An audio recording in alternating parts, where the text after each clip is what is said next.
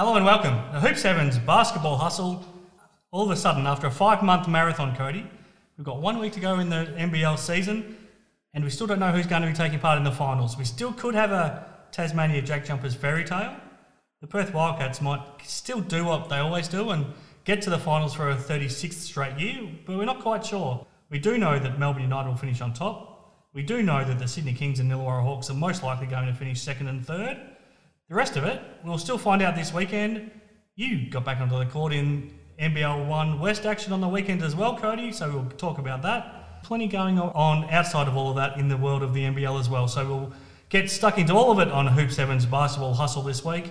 I'm Chris Pike, but the man that you've all tuned in to get his thoughts of, the former Illawarra Hawks and Sydney Kings forward, the current Warwick Senators captain, Cody Ellis. Welcome back. Thanks, mate. No, good to be back after a good little Easter break. Plenty of sport to be watching. So, look, lots happening. Lots to happen in this last round, but it's been a bit of a grind of the season, and that's just from a spectator's point of view. So I'm sure all the players are the guys that are locked into finals, and those ones pushing for the finals are ready for the finals to come around, and those who have no chance are ready for the season to finish. So. Lots going on, still up in the air for that fourth spot. How would you be feeling now physically? I mean, let's be honest, most players were ready to go probably by the start of November for the season. It got pushed back a month. Yep. I mean, you're ready to go with the Blitz mid-November, and now you've been playing since the start of December for the season, and we're now more than halfway through April. Mm-hmm. How's your body feeling by this point? Oh, look, you'd be pretty tired. You would. Like I said, fairly long season. And it's tough because while there's been lots of games, throughout all the weeks and all that sort of stuff, it's tough. It's always tough because you train a lot. You do a lot of training, lots and lots of training, and that always beats you down, and you much prefer to be playing games. But sometimes we're in pre-season training by going back to August. Yeah. That's a very long campaign. No, it's crazy. It's crazy, and then you're almost doing it for a full year. I don't know. It's a tough one, and those ones that are pushing for those finals. I think it's tough, man. It's tough, and playing games is all that you want to do at this point, I think. I feel for the New Zealand Breakers, and we might as well talk about them now because we might not get to them throughout the show. But fair enough. They played their second last game of the season back on Saturday.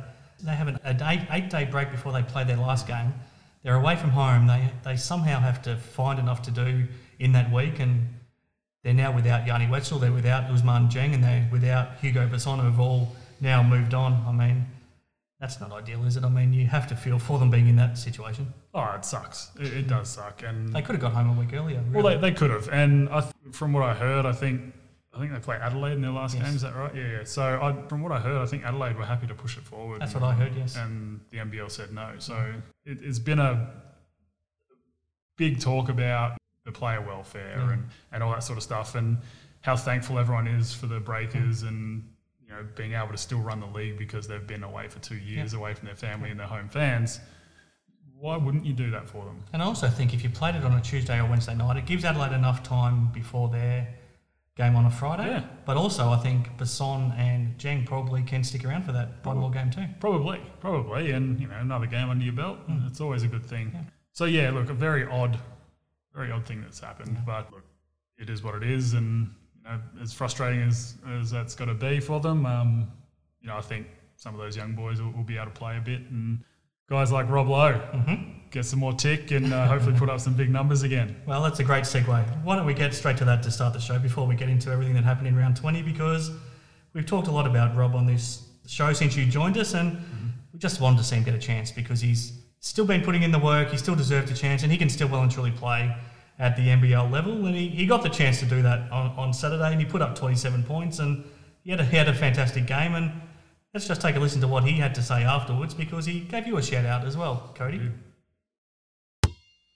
It's just my teammates, my family, guys like Cody, send me messages of support. It all adds up. It takes a tribe almost, but I'm just just happy to be on the team. You know, we've got a great group of guys, and we all work hard, and you know, we all come in here every day to win games. So, you know, tonight not the result we wanted, but positive that we tried. There you go, Cody. You got a shout out from him, and he appreciates your support. No, it's good. It's good. And look, I've always supported my guys. You know, Rob and I went to college together for 3 years at St. Louis University, and he's such a talent that there's not a whole lot of 7-footers around that can knock down that three and stretch the floor like he can. Yep. And, you know, game on the weekend, he just proved what he can do. He was inside, outside. He's blocking shots too. Yeah, did a bit of everything. He's one of those guys that reads the game so well. He's really switched on. His basketball IQ is really high. So, yeah, I'm glad he came out and did that, because that was awesome. I don't know what his future holds at the Breakers, because clearly, for whatever reason, Dan Shamir hasn't had him in their plans, but he's too good not to be still playing in the league next year, isn't he, somewhere? Yeah, for sure. And, you know, he was away for a couple of years up at Cairns, and I don't know if it's something that he just wanted to go back home. But, yeah, I'm not sure what's going on. I think he's got another year on his contract, I believe. So it'll be interesting to see what happens and what the club does with him. All right. A lot going on now, because we've still got a fascinating finals race to go in this final round, Cody. Let's go back to what happened in round 20, because some of these games had a big deciding factor in what set up for this last round, and some of them didn't mean a whole lot. But the one that did mean a hell of a lot was the first game of round 20, Thursday night in Wollongong. Biggest crowd of the season, almost 5,000 got into the Wynn Entertainment Centre, which was fantastic to see. Went to overtime as well, which was only fitting. And the Sydney Kings got the win 107-102 over the Hawks. So that gave them 13 wins in a row. Then a shock on Thursday night, probably just in how bad the Wildcats actually looked with their season on the line. Adelaide 36ers came into RAC Arena and they looked terrific. They won 82-70 while you were on the court for the Senators at the same time, Cody. Then on Saturday, another heartbreaking loss for the New Zealand Breakers. You do feel for them, but at the same time, the Tasmania Jack Jumpers kept their season alive with an 88-86 win. Melbourne United pretty much going through the motions with a Bullets team who was missing a lot of players. They came in, I think, with only 6 or 7 healthy bodies to throw at them, but Melbourne won 88-79. Then second up on Saturday, Wildcats just had to get this win. They didn't start that great, but they overcame the Cairns Taipans in the end, 106-87. And then we went on to Sunday, and the Tasmania Jack Jumpers, again, stayed alive, and the Southeast Melbourne Phoenix threw another one away in a lot of ways. 84-80 win for the Jack Jumpers, and the Adelaide 36ers did it again. They ended Melbourne's winning streak earlier in the season, now they ended Sydney's winning streak in Sydney, 90-82 on Sunday, and finally on Monday night, probably not the most enlivening game you'll watch, but Ben Eyre provided a bit of excitement for the Taipans, but Melbourne United, too good, 92-80. Before we talk about what all those results mean, Cody, what stood out to you? The fact that some teams are really limping towards the end of this season. Look, some of these games are starting to get a bit hard to watch, and look, it makes sense. Like we mentioned, long season, some of those teams that are kind of playing for nothing, obviously just getting out there trying to get through the game. So, you know, that's frustrating. But, look, some really good stuff going on. That Hawks-Kings game, not surprising at all that it went into overtime. How tough was it to pull yourself off the couch to go and prepare for your game? It was to leave that game. Very tough. I was listening to it on the way to the game, so tough to walk away from that one. Yeah. But yeah, look, I've also been in the WEC when it's been bumping like that. Yeah, it's a very loud stadium. Yeah, I was there too packed. for the 2010 Grand Final. Yep. And Wildcats were playing the Hawks, and it was packed, and it was probably the best atmosphere in terms of a place that holds 5,000 people I've ever been part of. Oh, absolutely. You know, when we were making that Grand Final push, that place was rocking. It's a bit of a fortress there once the crowd is in it and involved. Kings did well though. Kings did very well. And then the Jack Jumpers just staying alive, probably down most of the game in both those games, and then just finding ways to make it happen. And especially that Phoenix game, I think to start the game off, Phoenix were on a bit of a tear, yeah, they were. and then Jack McVeigh just getting it done again. Yeah. Yeah, so look, not a whole lot to take away from the weekend, but bits and pieces. Let's set the scene now for what the finals race means with one round to go. So we know that Melbourne United are locked into top spot. Even if they lose to the Jack Jumpers on Saturday and the Kings win both their games, Melbourne would have to pretty much lose by 150 points to lose top spot. So you can guarantee they've won the regular season championship. Where it gets interesting is the Kings and the Hawks fighting over second and third spot. Sydney can stay second if they win both their games. So they've got the Taipans on Thursday and then they play the Hawks on Sunday. So the Hawks are in third, but they play in Perth on Friday night, which, as we've talked about, Cody, it's not a happy hunting ground for the Hawks. No, it's not. Over history.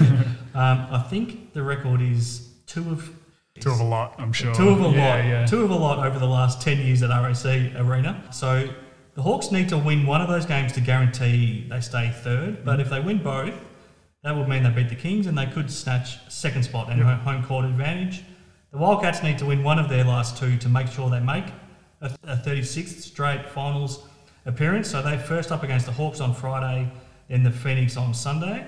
Then the Jack Jumpers, they need to win against Melbourne United at home on Saturday and then hope that the Wildcats fall over and lose both of their games. What's going to happen? Oh, jeez. Your guess is as good as mine. I don't know. Look, Dean Vickerman is notorious for playing his young guys late especially last round. So I don't see a lot of their starters playing 30-odd minutes against the Jack Jumpers. They don't need to. No, they don't. They've got nothing to play for at this point. And we don't know when the finals will start. There's every chance that the finals might start on a Thursday or Friday night, so the finals might start a few days later. Could be a short turnaround. Well, that's it. So they want to stay fresh. Yeah, I think so. At the same time, United's depth is ridiculous. Yes. So, even their second unit is crazy. So, Jack Jumpers playing for their life. It's a tough one. I don't know. The Cats have got a tough Hawks team that is still rolling, even though they lost to the Kings. They're rolling right now. I don't think there's not a whole lot of guys on that team that have been part of that 2 and whatever against the Cats at RAC. So I spoke to Xavier Radden-Mays last week about it, and he's never been to Perth. No. So he's never seen it. He's watched it on TV, and he's noticed that Bryce Cotton gets all the calls. It's the one thing that he pointed out. But he's never been to Perth, so he's never experienced it for himself. And someone like him, you would think, would actually love that occasion. Yeah, I think so. Him and Cleveland. Yeah. Cleveland would really rise to that type of occasion, I think. So I think that's going to be a really intriguing game. The Cats are they're kind of just limping towards the finals again. Even with this season on the line this weekend, like you said, against Adelaide, there was no bite to them that they usually have. They've got no real mongrel on their team. They've got no real Greg Hire, right? So a Greg type would be perfect for this squad right now. Nordo is probably the only one that really gives them that. Yeah. And with him being on limited minutes, it's hard for him to do that. Hopefully we get a full game out of Nordo now with 1 or 2 under his belt. So, it'll be interesting. But, again, not sure what's happening with Vic. So that's going to be an interesting one. Well, let's talk about that now quickly. I mean, he injured his ankle against the Taipans. It looked nasty, but at the same time he was able to kind of walk off the court. We haven't heard anything out of the club in the days since. I mean, if he doesn't play or if he's at anywhere not close to 100%, it's almost a similar situation to the grand final series last year, isn't it, where they're almost non-competitive? Yeah. Yep. So usually when you've got an injury to a star player like that, they get scans and they come back negative and all that. The club's fairly quick to put out a statement saying that he'll be fine. It's just more day-to-day stuff and once swelling goes down, all that sort of stuff. I haven't seen anything. I'm not sure if anyone else has. I haven't heard anything out of Lockie Reid either. He's usually right on top of it. Yeah, Lock's good with that. So, no, that's a very interesting one. We had Easter over the weekend, so whether or not results have been slowed by that, you never know. But yeah, with him out, he's kind of been their saving grace this year in lots of games. Yeah. Bryce hasn't been the same Bryce in this past probably month. Whether that's the COVID stuff that's just still eating away at him a bit. You don't know how that is going to react to anyone, so he might have been hit a bit worse than other players with that because he seems to be labouring up the court a bit. He's not his usual springy, floaty self. Yeah, I don't know. I'm not sure what's going on. So it's tough. I'm hoping he's all right. I'm hoping Vic's all right because he's been so good to watch this year. No, he has. Speaking of Bryce, we talked last week about how Duop Reith almost played a perfect game for the Illawarra Hawks. I reckon Sunday Detch went very close on Thursday night for the Adelaide 36ers. He loves the challenge of playing on Bryce. They are former teammates and he's played against him now for a number of years since. He loves coming back to Perth as well to show off what he can do in front of his hometown. And he had 23 points. I think it was 9 rebounds. He shot the ball really well. But I don't know if we've ever seen a better defensive job on Bryce. Bryce had 7 points. He shot 3 of 16 from the field. And a lot of the credit for that went to Sunday. Oh, for sure. And, as a defender, these are the games that you want to be up and about for, and these are the ones you mark off on your calendar when you're playing guys like Bryce. Guys that seem almost unstoppable, at times. So I know he would take a lot of pride in that, and he wouldn't have probably cared that he scored 23. It'd be the fact that he held Bryce to 7. And they were a hard-fought 7, Geez, I couldn't tell. When was the last time Bryce scored under 10 points? Well, what I can tell you is it's the only time this season. Yeah. But going back beyond that, it's certainly not happened very often. I would be surprised if it's ever happened. So that's a heck of an effort. And, look, he played awesome. Sunday was awesome. He was really good. Coming home, playing in front of his friends and his fam, and he was up and about. It's good. It's awesome to see. Yeah, I mean, the whole Adelaide team just had fun. Yeah.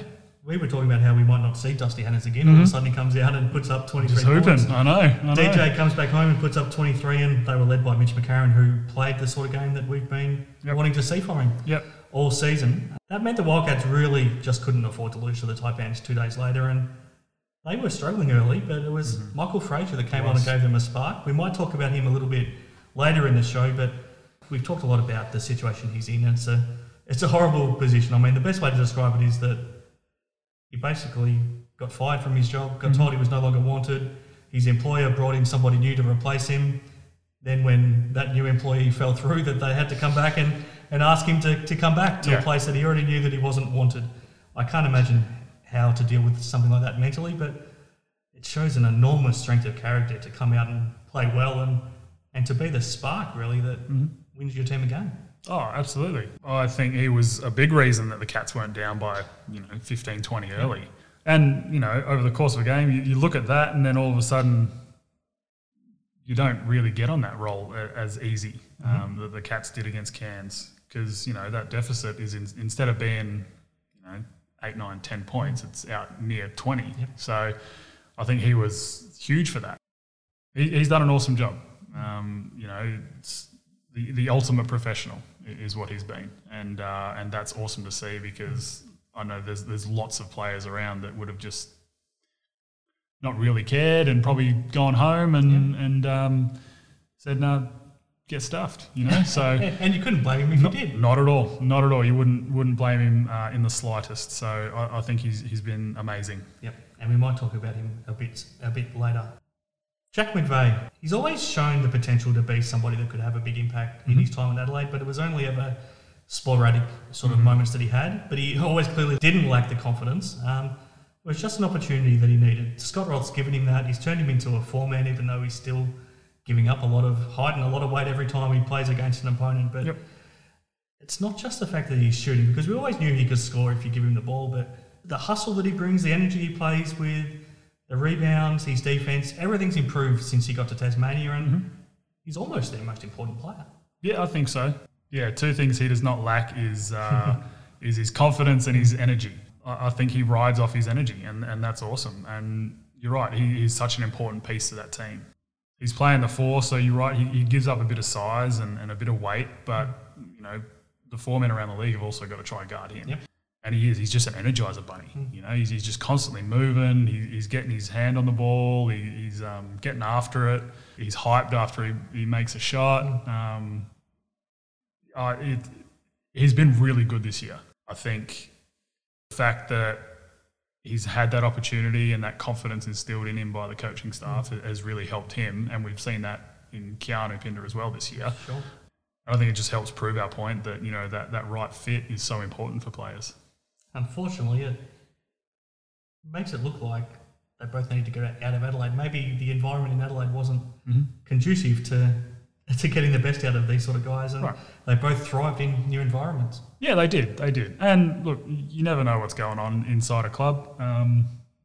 You can see and talk about it from the outside, but you never know what's going on the inside, and whether that's the coach, the coaching staff, or behind the scenes. So I kind of feel like CJ wouldn't mind having a front court with those two guys right now. That'd be fairly handy, I think, with the roles that they're both on and playing this year. I think he would love those two on his squad. Not to be, and I think they'll both be where they are for quite a long time because they're both doing some great things. Jack's a funny one. I mean, a lot of times you see a player with that sort of confidence and it kind of rubs you the wrong way sometimes. But with Jack, it feels like it comes from a really good place inside him. He's not confident because he's cocky. He's confident because he's trying to get the best out of himself and probably trying to lift his teammates as well. And you can't help but to want him to do well, I feel. Oh, absolutely. And he's, like I mentioned, he's that energizer bunny. So, and that kind of stems from his confidence as well. And that's how he gets himself going. And it's hard to dislike a guy like that. Fascinated to get your thoughts on Ben Ayre as well. I mean, probably 3 weeks ago he hadn't played an NBL game. Yeah. All of a sudden he's probably one of the bright spots of a pretty dark season for the Taipans. They've had Pinder and they've had Bull Kowal, who have been fantastic, but all of a sudden the way he's finishing the season, he's starting as the point guard without Scott Machado, and he's not lacking confidence, but he's also not lacking ability. Yeah. I mean, he put up 20 points and it was later adjusted to give him the double-double. He got 10 assists in the end as well against Melbourne United. And I think if you get under the skin of Chris Goulding, it means that you're doing something right. Yeah. He was back in Melbourne in his hometown.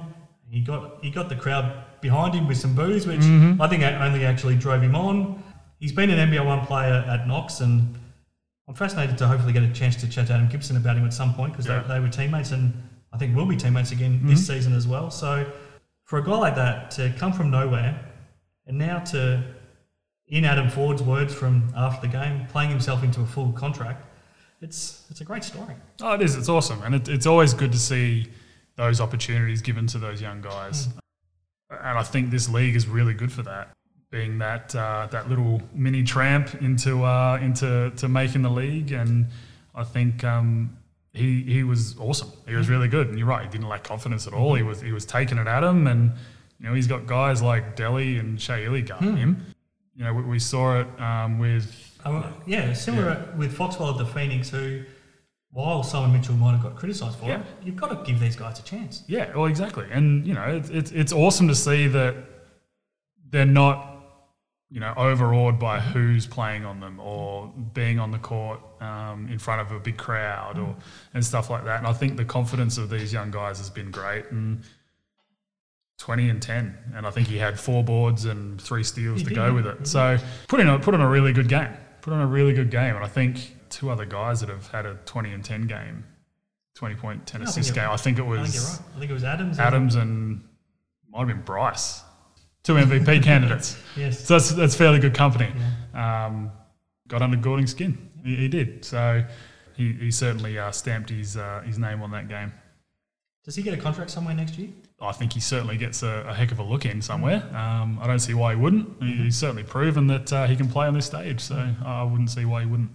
Another person I want to get your thoughts on, Zach Katorna. You've spent a number of years now playing against him at SBL or NBL 1 level when he's been at the Perth Redbacks. I mean, he's a great story as well because he's wanted a chance in the NBL. He, for whatever reason, never got a look in at the Wildcats, and you know how that feels. So he had to pay his own way to go over to Adelaide. He spent all of last season with the 36ers as a training player. I've talked to him about it, and it wasn't easy because he wasn't able to make any money himself, really, and he had to just find a way to live if he wanted to try to get a crack in the NBL. So he's been able to become a development player this year, and he hasn't got a lot of minutes a lot of the year, but he's waited for a chance, and that chance came against the Kings for him on Sunday when Todd Withers got hurt. He comes on, he puts up 10 points in about 3 minutes, and he shows what he can do. Yeah, then look, he's an unbelievable athlete. If he gets another chance to play again and use that athleticism, he's going to dunk on someone because he's got that spring in him. But no, he came out and he wasn't shy. I think there was a point where he got up 9 shots in 9 minutes on the court. So he certainly wasn't shy, but he found himself in the right spot at the right time 3 or 4 times, and he was really good. He was really good out there. He didn't look like he was lost at all, but I think it was really good. So a tough situation for him, having to pay your way just to get a crack. That's what it means to some of these young guys. And he's certainly got the talent. It's certainly there. Well, you've spent a lot of time matching up against him. Is he an NBL level player? Yeah, I think he can be. I think the big thing for him is learning the game and understanding the game. He's got all the tools physically. I think the big thing for him is mentally and being more of a student and figuring it out from that side. So, and that comes down to watching lots of tape and asking lots of questions. I mean, you've got CJ as your coach. You'd be picking his brain every second. So I think that's where he needs to improve. I think 3 years ago he wasn't a great shooter. Now he's a pretty good shooter. Yeah, definitely. He's certainly improved that side of his game. And someone where you now have to close out to him fairly hard because he can knock that 3 down. When you do that, he's so athletic, he can get to the rim, 1-2 dribbles, and he's strong, he's a good finisher. So I think he's certainly got the tools. And, it seems like he's got that work ethic and that want. So that's a good thing.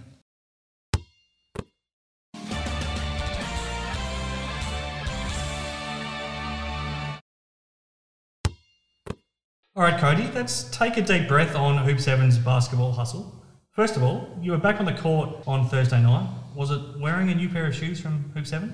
It wasn't. No, I haven't got a new pair this season yet. I need to get in there and get myself a pair. I'm hanging on to my Kobe's, which are hard to beat. So they stopped making Kobe's after obviously the tragedy that happened. But I guess it's going to start bringing out a new line of Kobe's soon. Yes. Well, Vanessa Bryant and Nike came to an agreement, which is awesome. I know every basketball fan is super happy about that because I still think Kobe's shoes were the best to wear, and they're the most comfy, and I love them. So I'm hoping they start pumping them out, and they're not rare to come across, and because it got to a very silly point in this past year or so of trying to get a pair.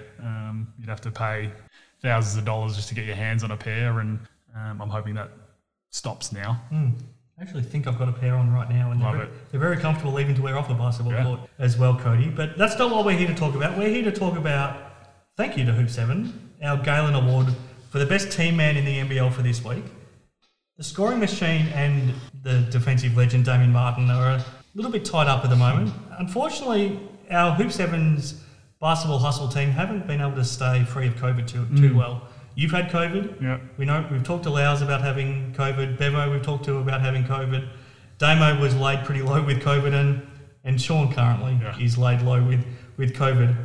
Right now, I'm almost the last one left standing. So you would think, given that, it's only a matter of time before I'm also going to catch it. But what we can do is our Galen Award for this week, Cody. I've got some nominees, but as always, feel free to nominate somebody else if you think someone stood out. My nominees were pretty obvious, I felt, because these are pretty regular candidates, especially Xavier Cooks and Shea Ili. I know the Kings split their 2 games on the weekend. They had a shock loss to Adelaide, but Xavier Cooks was massive, especially in the absence of Jarrell Martin against Adelaide, and back to the form that he was in before his ankle injury. So he was putting up some really impressive numbers and giving all of that energy. Shea Ili's 2 performances into the starting lineup too, because Dean Vickerman talked about how he just couldn't deny him anymore. He's been playing so well, he just had to throw him out there from the start of the game, and he had 2 more really, really big performances against Brisbane and Cairns. And then the 2 wins for Adelaide, I think they're 2 best wins of the season. Yeah. They came over to Perth and won on Thursday night, and then they snapped the winning streak of Sydney on Sunday. And we talked about how big Sunday Detch was, but Mitch McCarron was instrumental in everything that they did as well. They're my nominees. What do you think? One of those, or would you like to throw somebody else in the mix? All 4 of those really deserve a nod, and like you said, Zave's back to his normal self. I think Sunday was just an amazing weekend in general, doing what he did against Bryce. Macca just being himself and just stuffing the stat sheet. Shea's been amazing. He's been doing all the little things, and he's certainly right up there in winning this whole thing for the season, and it'd be very understandable why. But the one that I wanted to throw in there was Michael Fraser, and that's purely for the fact that everything he's gone through in this past couple months or the past month and a half, and what he did coming back into this team and this game, I think he was a big reason why they didn't drop that second one against Cairns. And he dropped 19 points. But 7 of those were, I think, in the first 2 minutes he was on the court. First 2 minutes he was on. And that's when Wildcats were really struggling to score. Yep. They couldn't find the bottom of the bucket at all. And Cairns were kind of running, scoring a bit. They were ticking the scoreboard over. He's a big reason why they weren't down 20 in that first quarter. And I think for a guy that I'm not going to say the team didn't want, because I don't think that's right. I don't think the team didn't. No. Certainly management didn't. No, yeah. But for him to have potentially saved their season and saved their 36, 35-year streak, I think is huge. And I think just his pure professionalism and the fact that he came in and just played the way he played early in the season when we were talking about him. I think he probably gets my nod this week. No, it's very tough to argue. You were in some ways in a similar position where you knew that the management of the Hawks didn't want you part of the team. Yep. But then when you did get on the court, you were able to come out and play well. How do you do that? I mean, it's almost hard to comprehend how you could actually be mentally strong enough to do that. You do it for your teammates, and you do it for yourself as well. I guess you never really lose confidence in yourself, and you shouldn't as a professional athlete. But when that sort of stuff happens to you, you start to play on your mind a bit, right? So when you get out there, you really want to prove, A, to yourself that you belong there, but B, prove to those people that didn't want you out there that you belong there. It's kind of more making a statement than anything, and I think he was awesome. No, very happy with Michael Fraser being the winner of the Galen Award for round 20 as the best NBL team man. And I think we might have nominated him earlier in the season when he was actually giving great effort as a rebounder and a defender. So he's somebody that can give this sort of energy, and it's just great to see him be mentally strong enough to do what he's doing. It's a remarkable thing.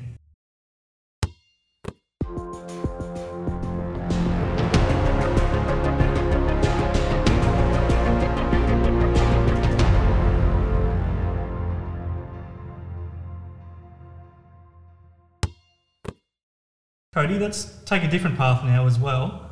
You were back on the court. You missed the first game for the Warwick Senators in the NBL 1 West season, but on Thursday night, you were back out there and your Warwick Senators had a really, really big win against the Perth Redbacks. You were missing a couple of players and so were they, but the final margin made it look like a pretty impressive performance. Yeah, definitely. And I think we came out ready to go. From memory, scores were all locked up at quarter time, and then we kind of cranked it up defensively a bit, and it was really good. You know, we had a couple players that were out on the floor and probably not 100%, but while we played a really good game, I think we've still got a lot to work on, and that's it's pretty exciting for mine, because we've just got lots of weapons, and all these young boys are stepping up and playing really good basketball, and yeah, no, it was really good to actually be out on the floor again and not cheering from the sidelines. It was interesting. Brian Michaels obviously was not quite at his best like he was in the first game where he had 37 points. I think he only had 7. Yep. But Caleb Davis stepped up. You stepped up. I think you had 23. Yeah, something like that.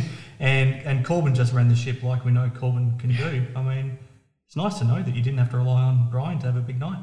Oh, for sure. And Brian was hurting a bit, so he was one of those guys that wasn't 100%. But, I mean, they did a really good job on him. You know, they were in his pocket all game. So that's not surprising, because you see anyone have anything more than 30 points and that's going to happen to your next game. Sure. So Jeremy Grace guarded him for most of the game and did a really good job on him. But you also picked his pocket at one point and went down and threw down a dunk. I know. It was, you don't see that too often from me anymore. I wasn't going to let that highlight slip through without being made public. Of course. No, it was good, man. And you know, like I said, I think once everyone's fit and healthy and we'll get our full squad in there, I think we're going to be tough to beat. I don't know if you've had a big chance to watch a lot of the rest of the league, especially on Thursday night when everyone was playing at the same time you were. But is there anyone else that's an early standout from what you've seen? Oh, there's lots of teams. Then it's tough to call it from just these first 2 rounds. Not everyone's 100%. Lots of teams have been hit by COVID. There's lots of rosters out there that are really good. And it's going to be a heck of a season, and it's going to be a fight to make the playoffs this year, which is awesome. That's what you want. As a competitor, that's what you want. You don't want to just make it easy because, then winning doesn't mean as much. So I could name off most of the league and say that they've all improved since last year. Sure. I mean, we touched on it last week, but at least on paper, is there a better starting 5 in the league than what Rockingham's got when you've got Tom Jervis, Greg Hyatt, Devondrick Walker, Marshall Nelson, and Ryan Godfrey? It wouldn't even be a bad NBL team. That's a fairly impressive squad, a very impressive squad. So, and look, they've done a really good job of bringing up their juniors as well. I think Rocco's been really good with that. So, even their bench guys, the Beard boys are always tough, and they're like I said, they're stacked. I think picking up Marshall in the off season was huge for them, and just another scoring punch. And then you've got the experience of the rest of the guys. They are certainly stacked, and they've loaded up and want to win it, and that's good. And just quickly, what I loved about the weekend or Thursday night also was seeing the Perth Lynx players all come back to play for their NBL 1 teams as well. At Warwick, you had Nat Burton stood up for the first time. I know she was coming back as an assistant coach, but she had a fair say in the win as well. Yes, she did. And you also had Mackenzie Clinch-Hoycard back at the Senators. We saw Emma Gandini and Alex Sharp back at the Tigers. Emma Clark. Great to see them come straight back, only 5 days after that Game 3 of the Grand Final to come back and play for their local teams. Oh, it's awesome. It's really good. And the women's competition, again, has just taken another step up. And it's really good to see all of those girls join in and play straight away. They've probably got a bit of a sour taste in their mouth after not winning. Sorry, and want to go out there and try to get that win. So it was really good to see. You would have seen a bit of Nat Burton's game. I mean, she played the sort of game that suggests that maybe she shouldn't have just been an assistant coach in the WNBA this year. Yeah, no, she's always been tough. Nat's always been a really good player, and that was a really big pickup for the women's program. Nat's played for Perry Lakes, I think, her whole career, her whole life, really. So to be able to draw someone of her talent is massive. Her and Ken's are certainly a dynamic duo, and then you throw Stacey Barr in there, and that's all of a sudden a very tough squad. Absolutely. Now, across the league this weekend, there's games Friday night, Saturday, Sunday and Monday for Anzac Day. When are you playing, Cody, and who have you got? So we've finally got a home game, which is nice. We play Friday night, so we'd hate to be watching the Wildcats play, but we got to play a game ourselves. Every game I think you've had so far has been up against the Wildcats game. Yes, I think it has. So it is what it is, and that's the problem with the crossover, but that always happens. But we're playing the boys from the Hill.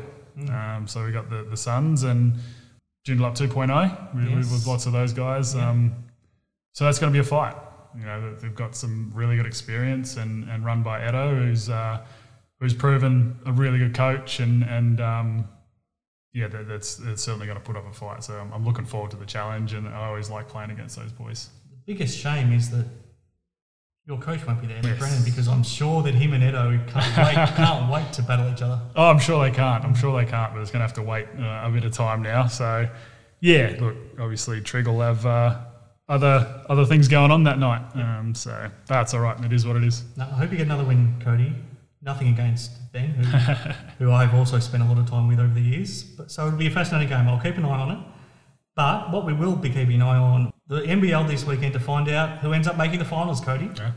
And it starts on Thursday night up in Cairns. So the Cairns Taipans, nothing to lose, playing with no fear, up against the Sydney Kings, who all of a sudden they want to bounce back after having their winning streak broken. Oh, for sure. And look, I've said this probably for the past 2-3 weeks now. I think Sydney probably needed to drop a game just to not so much humble themselves, but just to remind them what losing feels like. And it's a bit of a kick in the butt, and they're not invincible. Sure. And look, I think they've been close the past couple games anyway, and then ran into a pretty hot Adelaide team. And look, I think the Kings switch it back on. Yep. They got too much talent for Cairns. Cairns have been playing decent. But, with Machado out, it's a big problem for them. Yeah, I think the Kings get that fairly handily. Friday night's an interesting one. We've got one game that means almost completely nothing and one game that means almost everything. So first up in Melbourne, the Southeast Melbourne Phoenix, who are finishing the season without any momentum, but the Adelaide 36ers are now finishing the season full of momentum. They are, and they're playing free and playing confident. And that's something that I think CJ's been trying to smash into them all season. And unfortunately, it's taken for them to be out of playoff contention for them to actually flick that switch and play like that. And yeah, look, the Phoenix have just obviously been very frustrating and tough to watch. And well, it's just the fourth quarters. I mean, they're always in a winning position, seemingly every single game, including against the Jack Jumpers the other night, but they just can't close out games. No, they can't. And look, that is something that does end up playing on your mind as well. You go into a fourth quarter and you think, shit, been here before, but it's tough. I think Adelaide's rolling right now, and I think they get that win. Yeah. Now, this is a big one. Massive. Perth Wildcats and the Illawarra Hawks. We know the history in this building, but this is a different Hawks team, and they had their winning streak broken last week as well, so they need to bounce back to make sure they finish as high up as they can and lock away that final spot. But the Wildcats can't drop this, or else the door stays open for the Jack Jumpers. This is as big as it gets. Yeah, it's huge, and I'm fairly upset that I'm going to miss it. There's no way I'm going to avoid the score. So I'd like to say I'll go home and watch it, but no chance I can avoid the score. But yeah, look, it's huge. I think both teams playing for a lot. I think the Hawks want to push and get that home court advantage, and Perth's playing for their life, really. Oh, jeez. I reckon the Hawks get this. And that's purely because I kind of want it to come down to the last day before that fourth spot is. It could also, the presence or not of Vic Law will be huge because I don't know if they can stop Duop Reith if Vic's not there. No. And I think Majok's done a good job on some of those bigs, but Duop is is a bit of a different beast than the rest of the guys in the league. So that'll be a big ask if Vic's not there. Then on Saturday, first up, this could still mean everything for the Jack Jumpers. Melbourne United probably won't be going full tilt, but they've still got enough talent where if the Jack Jumpers aren't switched on, they could still win the game. Yeah. What happens in this one? Oh, jeez. It's probably the first game for the Jack Jumpers where there's actually pressure on them. Yeah, and there definitely is. But at the same time, I don't think there is a whole lot of pressure either because no one's expected them to be here, right? Oh, gosh. I think, look, I'm going to go with the Jack Jumpers. I'm going to say they win it and then make that last game on Sunday all the more important. If your predictions come true, then everything comes down to the very last game of the season. One word answer for this one because it doesn't mean a hell of a lot in Cairns. The Taipans against the Bullets. Probably Bullets. Then on Sunday, this could very well determine who finishes second and gets home court advantage between the Kings and the Hawks, and let's be honest, that's pretty important because as you talked about, it can be a hostile building there in Wollongong, and Kudos Bank Arena right now is getting right behind the Kings as well. They just had 10,000 people at their game against Adelaide. So this one's in Sydney, second spot pretty much on the line between the Kings and the Hawks. Yeah, another just to toss the coin, and I'm hoping it goes into multiple overtimes this time. That'd be fantastic. Oh, jeez. Yeah, look, I think the Kings get it because I think they start to turn their season back around. Not that they're playing bad by any stretch, but I think they start to pick it up again after a couple of weeks of not quite the same Kings basketball as the start of their streak. They are your two former NBL teams. Is your heart more with one of them than the other? Oh, look, no, not really. Look, I know guys on both those teams. I probably know more guys on the Kings team, really. Probably. So, look, I have no allegiance to any team at all, and I think both are just stacked, and they're both really fun teams to watch. I think they're probably two of the more fun teams to watch. I think they are. They're two funnest teams, yeah. Now, let's just assume that the Perth Wildcats have to win this game on Sunday against the Southeast Melbourne Phoenix to make the finals. If they don't win, it means the Jack Jumpers make it. What happens? Cats get it. Cats get it and keep their streak alive. Yep, plain and simple. Is it though? I mean, Mitch Creek would love nothing more. I remember seeing how fired up he was when the 36ers beat the Wildcats to get to a grand final in a playoff series here. You would love to do that again, wouldn't you, to finish this season? Oh, absolutely. Absolutely. And Phoenix are at that point now where they can be the spoilers. And you'd want to be that team that spoils the Cats' 35-year streak, wouldn't you? You know, if you're not playing for them. And, I'm sure it would mean a lot, but... it means more for the Wildcats, surely. It certainly does. It certainly does. And not just for this team that is on the court now. It means a lot for just the Wildcats organisation and the history of the club.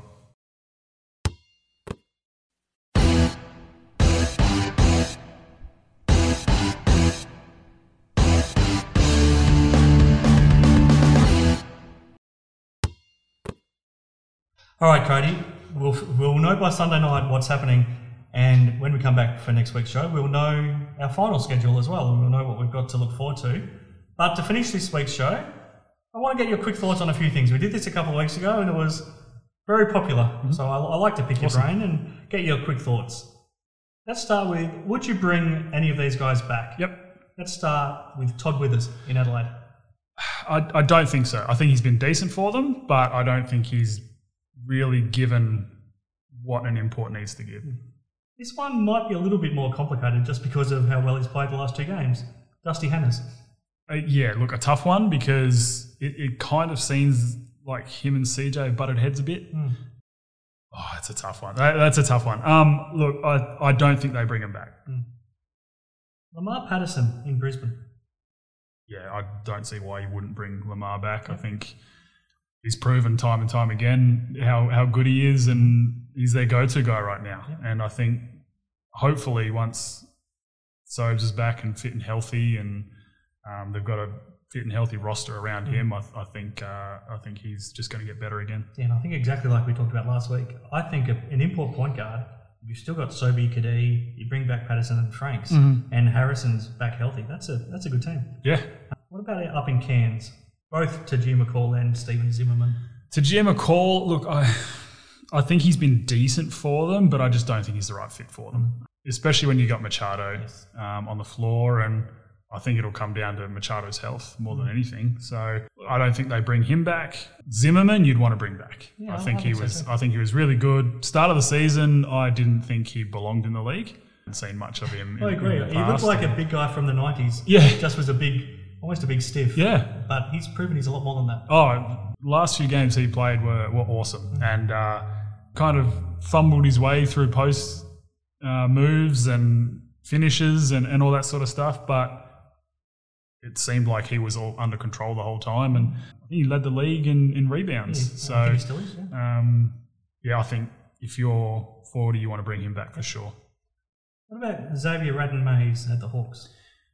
Tough one. I'm not sure how he fits in that team culture. I don't know. From the outside looking in, it kind of seems like he's a bit of an outcast, and I don't know how well some of the guys get on with him. I think he's all about the XRM brand. Yeah. But in saying that, he's been bloody awesome for him, and he's been really good, and I think he's been a big reason why they've been playing a lot better. Obviously Cleveland is the main culprit for that, and he's put them on his back and said, let's go. But I think Radden-Mays has been really good and really solid for them. Ever since Gorge told him not to dribble as much, I think he's fit that role perfectly. And realistically, I think you would bring him back. Fascinating. Gorge is the one who told that story. Yeah. I asked him about it last week and he said it never happened. Yeah, really? So I have no idea what to believe. Somebody's not telling the truth. And Hannah Bagada at Melbourne. I don't think so. I think to start the year, he was awesome. He was really good for them. And then probably about a third of the way through the year, he just kind of stopped producing, and I thought it was just a bit of a slump, and he kind of just hasn't gotten back to that same player. His three ball hasn't. So I don't know if it's confidence or what's going on, but I think they can find a better piece. Hayden Seaver at the Breakers. Been really good for them. World-class guard, knows how to win. I think they should bring him back and just keep trying to build those pieces around him. Last one in this section, Both, lump them together. Josh Adams and Josh Majette are the Jack Jumpers. Yep, I think you bring both of them back. Majette, to start the year, seemed like he was all about himself, and so did Adams. They both kind of seemed like they were just all about getting their points and making sure they're putting shots up. But the more the season's gone on, the more they've bought into their play style and the culture, and I think they've been so important for Scott Roth and the team, and I would be throwing a fair amount of money trying to get them back for sure. Okay, now this next section, I want to know, are these the type of players that you would want to throw everything at, either trying to keep where you are or trying to get them into your team, or are you happy to let them slide? Sunday Detch. If you're CJ, you want him back. Absolutely. It's fascinating. It's his option on the contract. So yeah. If you're Adelaide right now, you're doing everything you can to try to give him a reason to come back. For sure. And he's the heart and soul of your defence. And if you're CJ, you're telling him that you want to try to build around him. And it'd be interesting to see what he does. Robert Franks. Oh, man, he was so good. And again, if you're keeping Lamar Patterson, and you'd want to keep Franks, you'd be throwing a fair amount at him. I think he's certainly proven lots of people that he's a lot better than we thought coming in. Knocking down that 3 ball at a ridiculous clip. And that's something that I didn't think he had in his game, not like that. So I probably still doesn't take enough shots. No, I don't think he does either. And that's something that's really good from an import that can put points on the board. If you're telling him you need to shoot more, that's a very rare occurrence. So I'd be throwing lots at him. Put these two together, the Cairns duo, Keanu Pinder and Bull Kowal. Yeah, well, look, 40's already said he'll happily take a pay cut to get those two to re-sign, and I think Cairns need to do everything they can to keep those two. Cairns has been one of those revolving doors type teams, unfortunately. They do so well at recruiting younger guys and guys that probably teams don't really know too much about. Those guys go off and play for the bigger money clubs. I think they need to throw lots of money at those two. Probably throw Ben Air into that now too. Yeah. What about Antonius Cleveland? The reason the Hawks are where they are right now. So, if you're the staff at the Hawks, then again, you'd be throwing lots of money at him saying, look, we want you back. If we can imagine what we can do with a full season of how we finished. So you definitely want him back. What about Will McDowell-White? Had a very down season. He's been really good, and then this year came along, and look, I think he had some injuries to start the season, and he had a really bad concussion there for a little while. He struggled to shake. Yeah, and I still don't think he's 100% because he's doing stuff that. Well, that pass at the end of that game. Oh god, yeah. And the shot to finish the regulation before that, and look, he's not been the same McDowell-White that we've seen in the past couple of years. I don't think they would. What if you're another club? Would you be willing to think that he could run your team? Look, I think so. I think he certainly has a spot somewhere in the league. I don't know if he fits too well in that Breakers system though. Last one, Todd Blanchfield. Todd has. He's. I know by his standards, he's had a down year for sure. He is certainly someone that can be a massive key to a team, and if I'm the Cats, I'm trying to get him back, absolutely, because he's kind of has to fill the loss of Clint Steindl. And, again, whether it's the system that they're playing or what's going on, he just hasn't found his feet this year. But he's certainly someone that you need on your team. Now, some of the young guys, would you be recommending that they come back for one more NBL season and then nominate for the 2023 NBA draft, or would you recommend them going for the NBA draft this year? We already know that Usman Jeng and Hugo Besson are going this year, and I think that's the right move for those two. I think they're both ready. But what about these guys? Kai Sotto? No, I think he needs another year. I think it's only been in the past probably month that he started to really find his feet. So I think another year, starting off where he's finished here, will help him a lot. I feel like Mojave King is still being told by people that he's an NBA level talent. Yeah. I don't think we've seen that from him. I'm interested to talk to Bevo about him because he's now signed at the Southland Sharks for this New Zealand NBL season. What do you think with Mojave? Yeah, he's not ready yet at all. I think it was giddy that he was rated higher then, and he hasn't lived up to it yet, you know. And some players take longer to get better, and there's nothing wrong with him waiting another year or two and then being ready. It would be a total waste if he nominated this year. Oh, it'd be pointless. You wouldn't. I don't think you'd get picked up at all by anyone this year. So I think another year in the league, playing against grown men, training against them, and playing under Bevo. Yeah, exactly. I think would certainly benefit him. So yeah, there's NBL would be it. Tom Digba. Another tough one because he's finished the season off really well. But again, someone who I think is still slightly underdone. Yeah. I do think another year in the NBL would be good for him because I don't know how many teams would be after him at this point in time. What about Ariel Hukporti? He's a tough one. I think, again, he's gotten better and better over the year. I think if he nominated this year, I think he'd probably attract some attention. I'm not sure with him. I'm not sure. It's a tough one. I think that it was a tough one for him because he came in playing behind an already star in this league. Sure. And he's proven to be just as valuable. He has, yeah. You know, for mine, I'd say he's just as an important piece. So whether he signs on again or I don't know. I reckon he nominates. Yeah, I'll find that totally the toughest one out of the group as well. For sure. Luke Travers. Again, another one that he's had some good glimpses this year, but I don't think he's quite ready yet. I think he really needs to improve his shot. I think that's going to be the big thing for him. And probably also more time with the ball in his hands. Yeah, because he's going to be that probably two-man. Yeah. I don't think he's a point guard.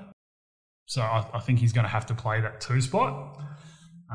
So he's going to have to be able to knock that three down consistently. And you're right, he needs the ball in his hand a bit more. Last one, Makua Maker.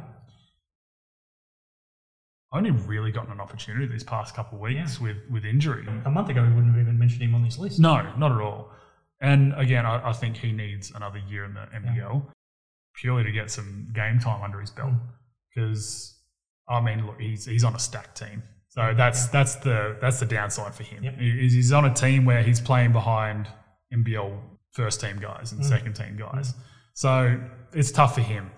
I think he's made the most of his opportunities and he's been really good for them. But I think another year in the NBL will be good for him. All right, very quickly, some quick questions, and then we'll wrap up the show for this week, Cody. Does Mitch Creek stay in the NBL? And he's made it clear if he does, it's at the Phoenix. Yep. Or does he go to Europe? I reckon he moves on and tries something different. Look, I think this year has probably taken its toll on him and a few guys in that team, and I think he moves on and tries something different. Do we see Scott Machado again? I hope so. I really hope so because I love watching Machado. I think he's got such a great knack for the game, and he makes that Cairns team so much different when he's fit and healthy, and I'm hoping we do. Where does Duop Reith go after this season? It's a tough one. It's at that point now where the NBL is nearly just as good a league as anywhere else in the world. Some of these guys are on lots of money, but there's millions to be made elsewhere is the problem. So I think he could, especially after the year he's had, I think he could attract some fairly big offers all around the world. So it wouldn't surprise me if we saw him move to Europe or something like that again. Does Joe Luala-Chul make it to the NBA? Very good question. Look, I think there'd be some NBA interest, but I'm just not sure if he's quite there yet. Not this year. Do Bryce Cotton and Vic Law stay together? I think it's going to depend on how Vic is. Yeah. I really think that if he doesn't play again this year, then he'll want to come back and prove that the old Vice duo works. Yes. So, look, I'd like to say yes because they've been a very good 1-2 punch this year when both healthy. Yeah. So I hope so. Should Joe G come back to the Phoenix, or should the Phoenix want Joe Sheedy to come back?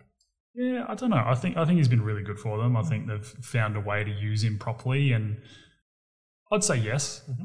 I think he's one of those guys that is tough to stop.